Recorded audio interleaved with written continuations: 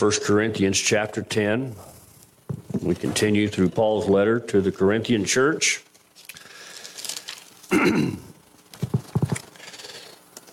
Last week we saw Paul use the analogy of running a race, being persistent, working, making the necessary sacrifices. And Paul now moves away from the athletic track to the history of Israel. In verses 1 through 5, Paul takes one of the biggest threats that any Christian can face, and that is the threat of presumption, of presuming upon God's grace. Look with me in chapter 10, verses 1 through 5. For I do not want you to be unaware, brothers, that our fathers were all under the cloud, and all passed through the sea, and all were baptized into Moses in the cloud and in the sea, and all ate the same spiritual food, and all drank the same spiritual drink, for they drank from the spiritual rock that followed them, and that rock was Christ. Nevertheless, with most of them God was not pleased, for they were overthrown in the wilderness. So chapter 10 shows us that the Christian life cannot be lived halfway. The message of these first 5 verses is that external identification with God is never enough. Just being a member of a church or identifying yourself as being a Christian, that does not make us Christians. And Paul refers to Israel in the wilderness, and he shows that the deficiencies should be a warning about the dangers of presumption. There are many today. You've heard me preach about this over and over and over. There are churches filled today with church members who will one day find themselves outside of Christ because they were never inside with Christ. And many today, the Israelites felt like, and Paul speaking to the church in Corinth, they were the same way. They said, you know what, we're Christians. We can do whatever we want. We're safe from the wrath of God. We're safe from all of this, so we can do whatever we want. And the Israelites felt the same way in the wilderness. They presumed upon the grace of God. And my friend, let me tell you that is one of the most dangerous things any of us could ever do, is to presume upon God's grace. You show me a believer that is facing a temptation, and he says, you know, I can give in to this because I know God's going to forgive me. I can give in to this temptation this one time because I know the blood of Christ covers me. And any person that has that mentality, that has that kind of thinking in their mind, has a very serious problem. And that problem is probably this: they're not saved at all. Because they understand how dangerous it is to presume upon God's grace. So in the context of this letter, Paul is still dealing with food offered to idols. The Corinthians were saying, we don't need to worry about these pagan festivals. We don't need to worry about going to these places where these food is offered to idols. We're safe because we're Christians. We're protected against this. And Paul is trying to warn them of what a dangerous place they're in presuming upon this. And there are people today who rely on their baptism, on the fact that they go to church, on listening to God's word preached, of partaking of the Lord's Supper. And they think, well, I must be accepted by God because I do all these things. And this is what the Corinthians were saying. And Paul says, you've got it wrong. They see these activities as an immunization against God's judgment. And as Paul's going to show us, the Israelites, they falsely presumed upon the grace of God, and they faced terrible discipline and judgment from God. And so Paul, he demonstrates that this is not the case, that all of these things are not an immunization against God's judgment. The ordinances of baptism and the ordinance of the Lord's Supper are supposed to be signposts to us. In the next chapter, Paul's going to go more deeply into the Lord's Supper. But we often take these things for granted. We often take these things, you know, when you do something over and over and over and over, no matter how good it is, after a while it can be where it doesn't mean anything to you because you do it over and over. And that's what the church in Corinth was dealing with. That's what we deal with today. You know, once a month we come together at the Lord's table and we partake of that. But I wonder, when we do that, how many of you truly believe or think about what's really happening, what you're really doing? You see, the Lord's Supper preaches the gospel to us. But when you take of that little cracker, do you think about the Lord Jesus Christ and his body being sacrificed on the cross? When you take of the juice, do you think about the blood of Christ that was poured out for us? But when we do it so much and you do this so many years in a row, after a while, you don't even think about it. You just go through the motions. And that's what Paul's warning against. That's what the Corinthians were doing. That's what the children of Israel were doing. They were just going through the motions of what was going on. And when Israel came out of Egypt, they shared a common experience of salvation. And the analogy here of baptism isn't about getting wet. It's not talking about the baptism where you dunk you down into the water. It's talking about it's identification. And you see, that's what the baptism when you dunk some in the water, that's what it means. It's an identification. But it also, Paul is talking here about how they were baptized into Moses and how they were identified because he was the person that God had sent to lead them. They were God's redeemed people led by Moses. Baptism doesn't make anyone a Christian. It is a symbol of having left the kingdom of darkness and entered into the kingdom of light. And verses 3 and 4 speaks of that spiritual food and spiritual drink that came from the daily provision of manna and water from the rock. And, you know, that God had sent Moses and he had delivered his people out of Egypt, out of bondage, out of slavery. And they're out there in the wilderness. And what do? They begin to complain. They begin to complain about what they have to eat, what they have to drink. There's no water. And can you imagine if every one of us, if we were to just go outside every day and there's our food that God provides for us every day. You don't have to go to the grocery store anymore. You don't have to cook anything anymore. It's all right there. God provided. How would we react to that? Or what if we had no water and someone walked to a rock and they just struck that rock and water came out of a rock? How would we feel about that? And this is the place where the Israelites were in. And Paul says that Christ is that rock. Paul reminds us that the deliverer of Israel out of Egyptian bondage was none other than the crucified, risen Lord Jesus Christ. All right? And this is a parallel to the Lord's Supper, which reminds us of the body and blood of the Lord Jesus. And it encourages us to feed by faith on Christ.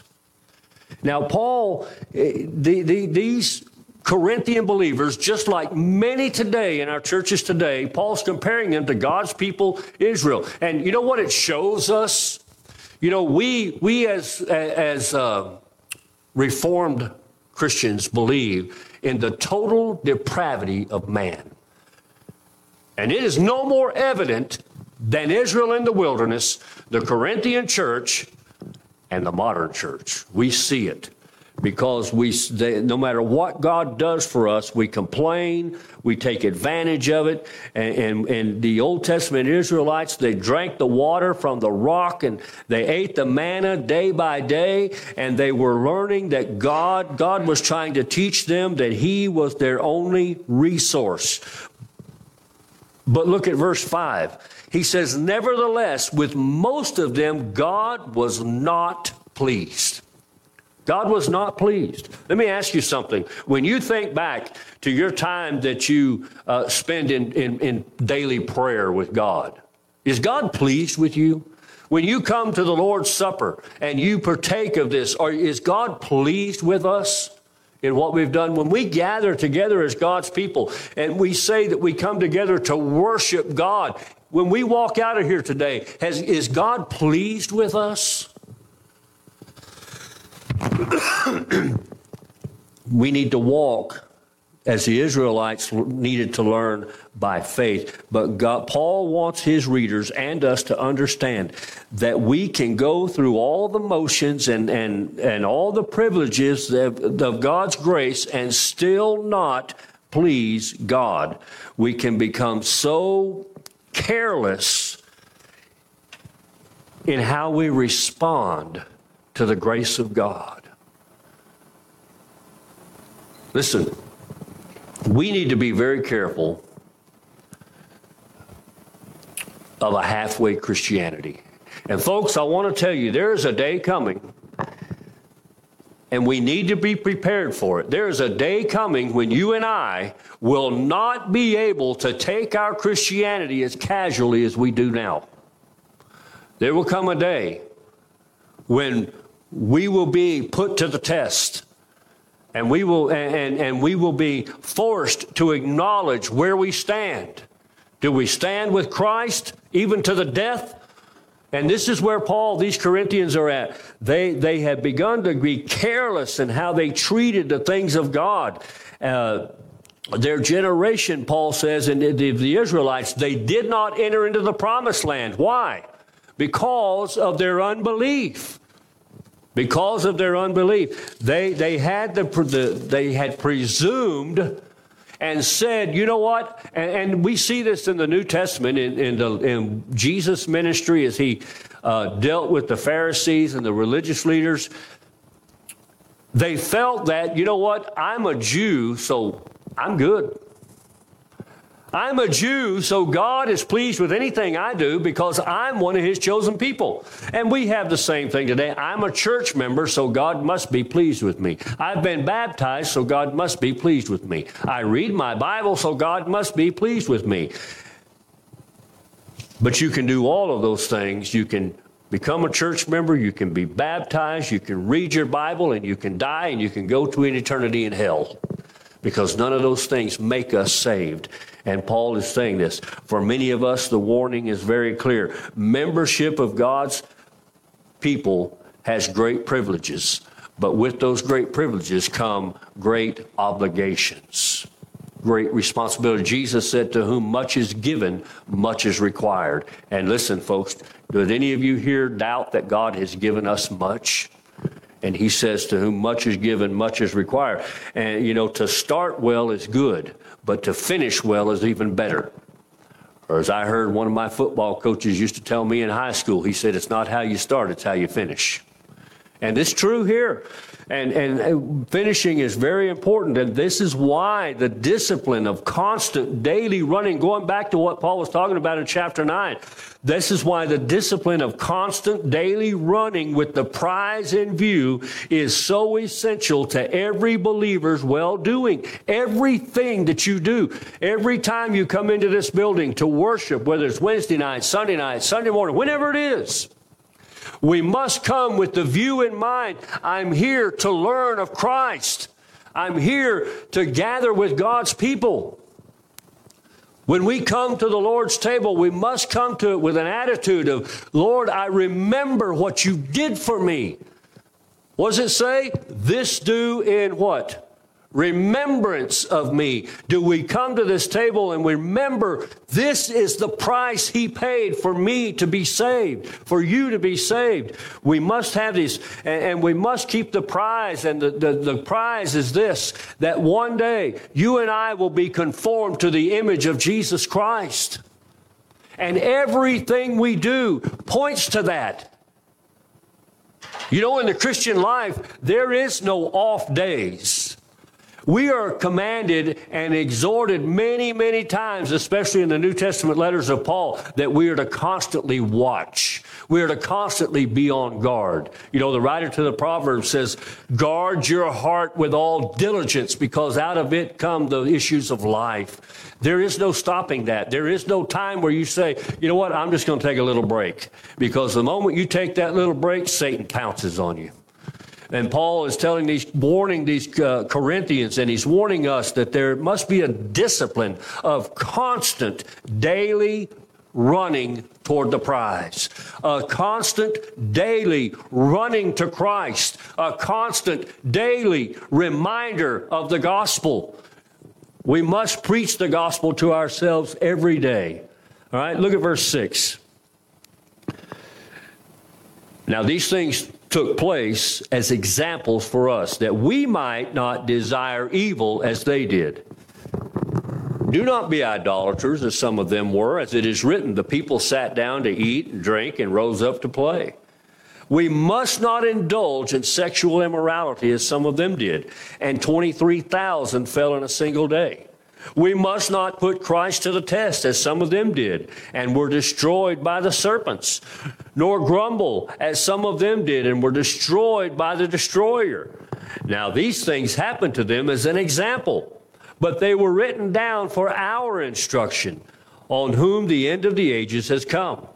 Therefore, let anyone who thinks he stands take heed lest he fall. No temptation has overtaken you that is not common to man. God is faithful, and he will not let you be tempted beyond your ability. But with the temptation, he will also provide the way of escape that you may be able to endure it. All right? Complacency is a serious danger. And this is where these Corinthians were. And many of us today are in the same place. And this is particularly the case when, as I said, when a set of actions is performed very often, when you do something over and over and over. You know, for instance, we come in here every Sunday and we sing songs that many of us have sang for years. And we know them by heart. We don't even have to look at the hymn book. But I wonder how many of us sing the songs, Fairest Lord Jesus. How many of you thought about that as you sang it? How many of you think about these? And so the Corinthians believed that they were standing firm and they were very much in danger. Listen, any time that you and I can step back and say, you know what, I'm in a good place. I'm on my way. I have nothing to worry about. Just like that, you'll fall. Paul says, if anyone thinks he stands, let him take heed lest he fall. Paul says that the symptoms of spiritual decline were all too evident in the Christian church, and complacency was at the root of the problem. Listen, I want to ask you, how much of your day, in your day-to-day, how much of it is spent with your mind on God? How much of it is spent with your time, with your Bible open, reading and meditating on God's Word? How much of it is spent with time in prayer for God? Or have we become complacent? Have we gotten to a place to where we've done this so often and now we begin to take it? Listen, the divided heart is a well-documented phenomenon. The repentance with which we first respond to God's grace is a change of mind or heart about God, about ourselves, and about our broken relationship with Him. And true biblical repentance, listen, true biblical repentance brings a radical change of character and behavior. I grew up in a denomination that taught that if you were truly saved, that you would do certain things. But I want to tell you something, folks. The Bible tells us that the evidence that you have been saved is that you will be a whole new creation. A new creature, new affections, a new heart, new loves. The sin that you once loved, you will now hate, and the righteousness you once hated, you will now love. It demands a radical break with our sin, and we begin to have a change of character because now the Spirit of God dwells in us. You've heard me say this time and time and time and time again, and I will stand by this because it is biblical. If you have no ongoing desire in your life to be holy, you need to be saved because the Holy Spirit lives in us. That's His desire. And if it lives out through us. And so Paul is telling these Corinthians, he's saying, look, now remember what they had done. We got to go all the way back and keep reminding ourselves of how the Corinthians got to where they're at and how we can get to where they're at. They had moved away from the message of the cross, from the message of Christ crucified and risen from the dead. And so here they are. And Paul says that true repentance brings a change of character. It's an issue concerning the heart. The heart is not talking about this muscle that beats in our chest. It's talking about the center of who we are, the control center of our whole life. It's the heart is where decisions are made, where priorities are established, and where the course of our life is determined. And the daily battle that we have with the world, the flesh, and the devil is centered on the believer's desire to do the will of God. When we give in to sin, do you realize what we do? When we face a temptation and we give in to that sin, what we're doing is we're saying, I desire this more than I desire God. That's what it all comes down to. I love this more than I love God.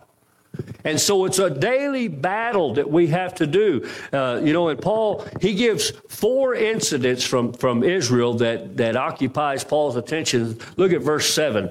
He says, do not be idolaters as some of them were, as it is written, the people sat down to eat and drink and rose up to play. Does anybody know what the very first commandment is? You shall have no other gods before me. Now, here's the interesting thing. Moses is up on the mountain. He's meeting face to face with God. And you've all seen the movie. Well, God and the finger of God is writing to Charlton Heston. You've all seen it. But you see, here's the thing. While the finger of God was writing, you shall have no other gods before me. What was the second commandment? You shall not make unto thee any graven images or any likeness of anything that is in heaven above, or is in earth beneath, or is in the water under the earth, that shall not be bowed down thyself to them, nor serve them, for I am the Lord your God, I am a jealous God. Do you know what was going on while God was writing that? The people down on they were building them a golden calf.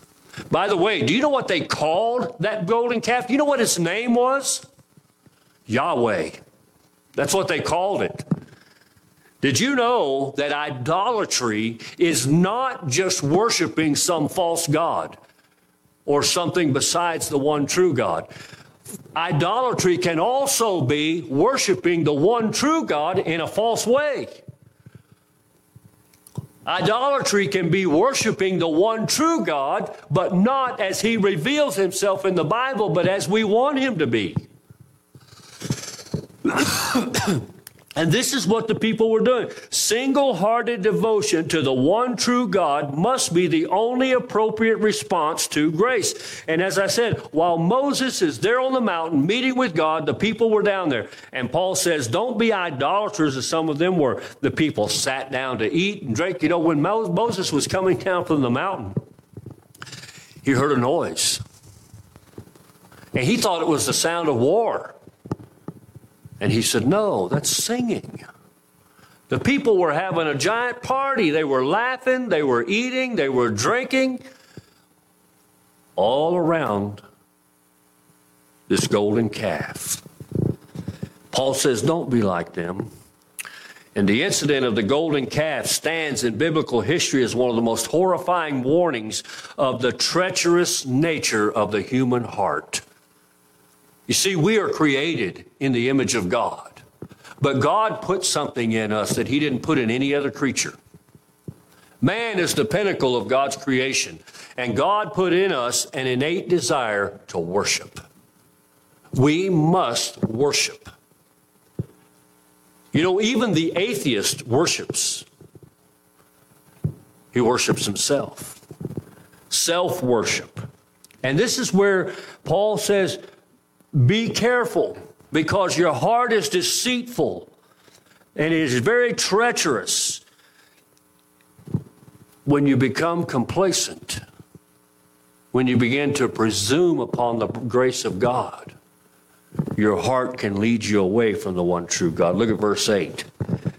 We must not indulge in sexual immorality as some of them did. And 23,000 fell in a single day. This is found in the book of Numbers, where the Israelite men indulged in sexual immorality with the Moabite women. When God brought them out, he told them, he said, you come out from among them and be ye separate. He said, don't intermarry with the nations around you. Because do you know what happened? Do you know what happened when these Israelite men had sexual relations with these Moabite women and they began to bring them in?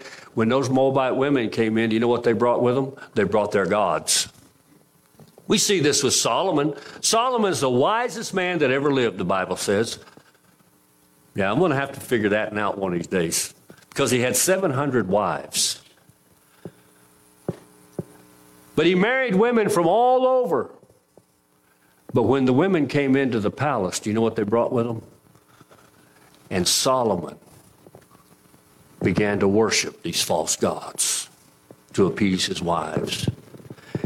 And Paul says that in one day, the angel of the Lord killed 23,000 people because of their sexual immorality. There is a close link between idolatry and sexual immorality. Because do you know what it ultimately comes down to? It comes down to self-worship. This is what I desire. This is what I want. This is what I need. And it becomes about us. Look at verse 9. We must not put Christ to the test as some of them do and were destroyed by serpents. The people in the wilderness, they began to complain. They began to complain specifically against Moses and Aaron, those that God had placed into a position of authority. And the people began to say, you know what? We believe that there's somebody better than you. We believe there's somebody here better. They had completely taken out of account the fact that Moses and Aaron were where they were because God put them there. So God sent serpents into the camp, and the serpents began to bite the people, and they began to die, and they began to cry out to Moses, and Moses cried out to God. Now, you all know the story. God had Moses take a serpent and put it up on a pole and raise it up, and everybody who looked at that serpent would be healed from their afflictions from this. The plague of snakes, this called. It was because of the ingratitude of the people. How often are we guilty of ingratitude against God? Paul Washer said something very interesting. He says, you and I in America, we are the most blessed Christians in the history of the world. And we are also the most ungrateful Christians in the history of the world. Look at verse 10. Nor grumble, as some of them did and were destroyed by the destroyer. Their discontentment, the disease of human pride. These examples are terrifying examples of how God's chastening judgments must fall in wrath on those who are complacent, because complacency always leads to rebellion. And these people are in a dangerous place. And Paul is trying to warn them of what they're doing. Listen, the greatest danger is a complacency that is happy to rely on an outward conformity to Christianity while the heart's far away from them. Isaiah 29, verse 13. And the Lord said, because this people draw near with their mouth and honor me with their lips, while their hearts are far from me, and their fear of me is a commandment taught by men. Have you ever been guilty of this? Have we ever been guilty of this, where we just go through the motions? And we come in here, and God says, I can hear the preaching they're doing. I can hear the amens they're doing. I can hear the songs they're singing, but it's all lip service. He said, their hearts are far from me. This is where complacency leads us. Paul affirms that God is speaking to us there in verse 11 from the Old Testament. He says these things happened to them as an example, but they were written down for our instructions, on whom the end of the ages has come. Listen, Ever since the days of Jesus, we have been living in the last days. The end of time is coming. The time of Christ's return is near. And Paul says these things were given to us as an example. They were written down for our instruction so that we can look and learn. But are we looking? Are we learning? Or are we becoming complacent? We need a healthy dose of heavenly realism if we're to learn how to live for God in our generation. Listen, folks, we are in such need today in our churches of godly men and godly women who desire to please God above all else. Men who are leading their families, who are being a priest in their family and leading their families in devotions and prayer and leading them to come to church. Men who are loving their wives as Christ loved the church. We are in need of women who are in submission to their husbands as they are to the Lord, who are teaching their children and rearing their children in the admonition of God. We are so in need of this today. And in our generation, it's becoming harder and harder and harder and harder to find godly men and women who truly worship God, who truly want to live for God. And we've got to do that. We need that. And we pray that God will raise us up, men and women, to do this. Look at verse 12. Therefore, let anyone who thinks he stands take heed lest he fall. This is a warning that can be easily, that we can be easily deluded. Israel thought that God would never judge them like the other nations. They made the fatal error that they could live any way they pleased and still be secure in God's blessing. And God says, no. I have called you out. You are to be separate from them. And Jesus Christ calls you today and me today. And he says, every time you come to this table, you remember the price that I paid for your salvation. That you were dead in sin. And in a moment, in an instant, I transferred you from the kingdom of darkness to the kingdom of light. And I gave you eternal life. Listen, eternal life is not just length of life. It's also quality of life. Jesus said in John chapter 10 and verse 10, he said, I am come that you might have life and have it abundantly. And then I turn around and say, thank you, Lord, I appreciate that. I'm going to go do what I want. Is that gratitude or ingratitude? That's ingratitude of not knowing what he has done. And today, we're prone to the same errors that Israel was. And the true Christian lives moment by moment in dependence upon and by faith in God alone. And verse 13 teaches us that while we can be easily deluded, we can also be delivered. No temptation has overtaken you that is not common to man. God is faithful, and he will not let you be tempted beyond your ability. But with the temptation, he will also provide the way of escape that you may be able to endure. And I want to tell you that verse right there is taken out of context 99% of the times that it's quoted. Because a lot of times we see that verse right there and we say, look, the temptation that I am under, everybody endures this. So, it's no big deal. Everybody does this. And that's not what Paul's saying. Paul's saying, though, that when you are tempted, that is common to everyone, but it's a great comfort for us in that verse that if we will turn to God in our temptations and not allow them to drive us from him. You see, when the Corinthians faced the temptations, when the Israelites faced these temptations, they gave into these temptations, and it drove them farther and farther away from God. It drove them farther and further into complacency. It drove them farther and farther into idolatry. But notice what Paul says. God is faithful. God is faithful. The word faithful there is emphasized. God is faithful.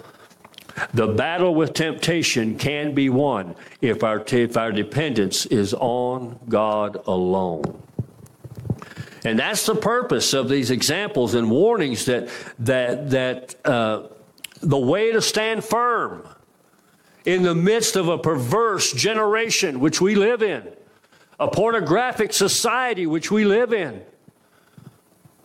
It's easy to get complacent. We come in here time after time after time after time. And after a while, if we're not careful, if we're not watchful, if we're not on guard, it becomes just a routine thing that we do. And after a while, you know what we begin to do? We begin to honor God with our lips while our hearts are far from Him. You know, that's why we need to remember what Paul said in the previous chapter. We need a daily time of examination where I get on my knees before God and I open His Word. Say, search me, O God. See if there be any wicked way in me. When we need to get on our knees and we need to repent and say, God, forgive us for becoming so complacent. Forgive me for my idolatry. And you know, there are a million different gods out there, but I want to tell you there's one God in particular you will always worship if you don't worship the one true God. And that is ourselves. I am my own God. And you are your own God. Everything that we do, you see, if our hearts are divided between what I want and what God wants, I'm more likely to do what I want.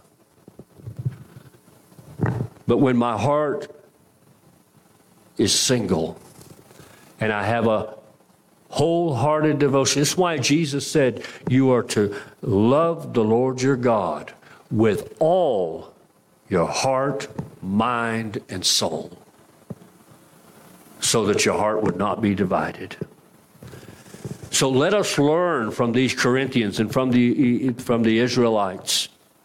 Let's not presume upon the grace of God.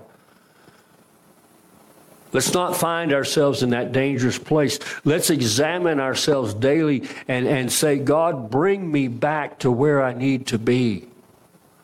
Help me, God, to worship you in spirit and truth. Help me to love you with all my heart, soul, and mind. See, I want to tell you something. You can't do that. You cannot. None of us here are capable of loving God with all our heart, soul, and mind on our own. But when we cry out to Him, He can help us do that. Let's pray. Father, we thank you this morning that you have loved us with an everlasting love.